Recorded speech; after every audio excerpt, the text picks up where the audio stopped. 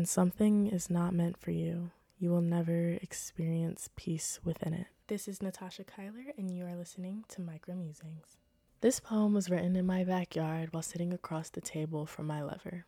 The vibes were off, and I thought they were mad at me and giving me the silent treatment, even though we had discussed that we both hate being given the silent treatment. I was trying to apologize for whatever I may have done this time and resolve the situation because they were being very standoffish. I felt like the moment was poetic because I was staring off into the distance, overthinking something that turned out to have nothing to do with me. Looking back and rereading my journal entry about this, my dramatized feelings were 100% correct, and I'm so glad I wrote about it because now I get to share it with you all. So, here's Summer Love. Sitting in the backyard, we silently avoid each other's gaze. I stare around blankly, almost dazed, caught up on 2 dead trees surrounded by all the greenery. Was it symbolic of you and I? A buried love that we can't accept has died? While a song called Summer Love plays quietly, I question if that's all we ever were. A fling of infatuation and lust, with no real feelings, nor communication, nor trust. Stupid of me to think I was ready to commit to being the reason you change.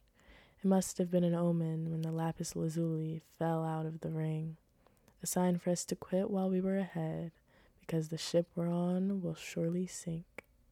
So y'all know I normally don't talk at the end of my poems, and I just say my little outro and wrap it up, but I've been thinking about how short and unfinished this poem is, and the reason I haven't been able to finish it is because I've been staring at it since August, trying to figure out what else there is to say, and the truth is, everything else has already been said.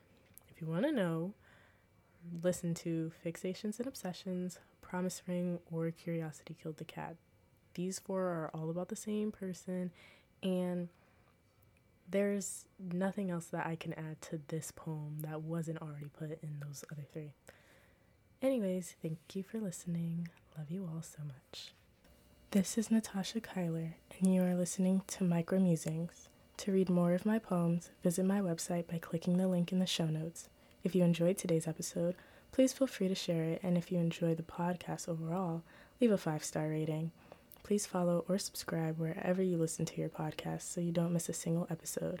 Until next time, with love, always, Natasha.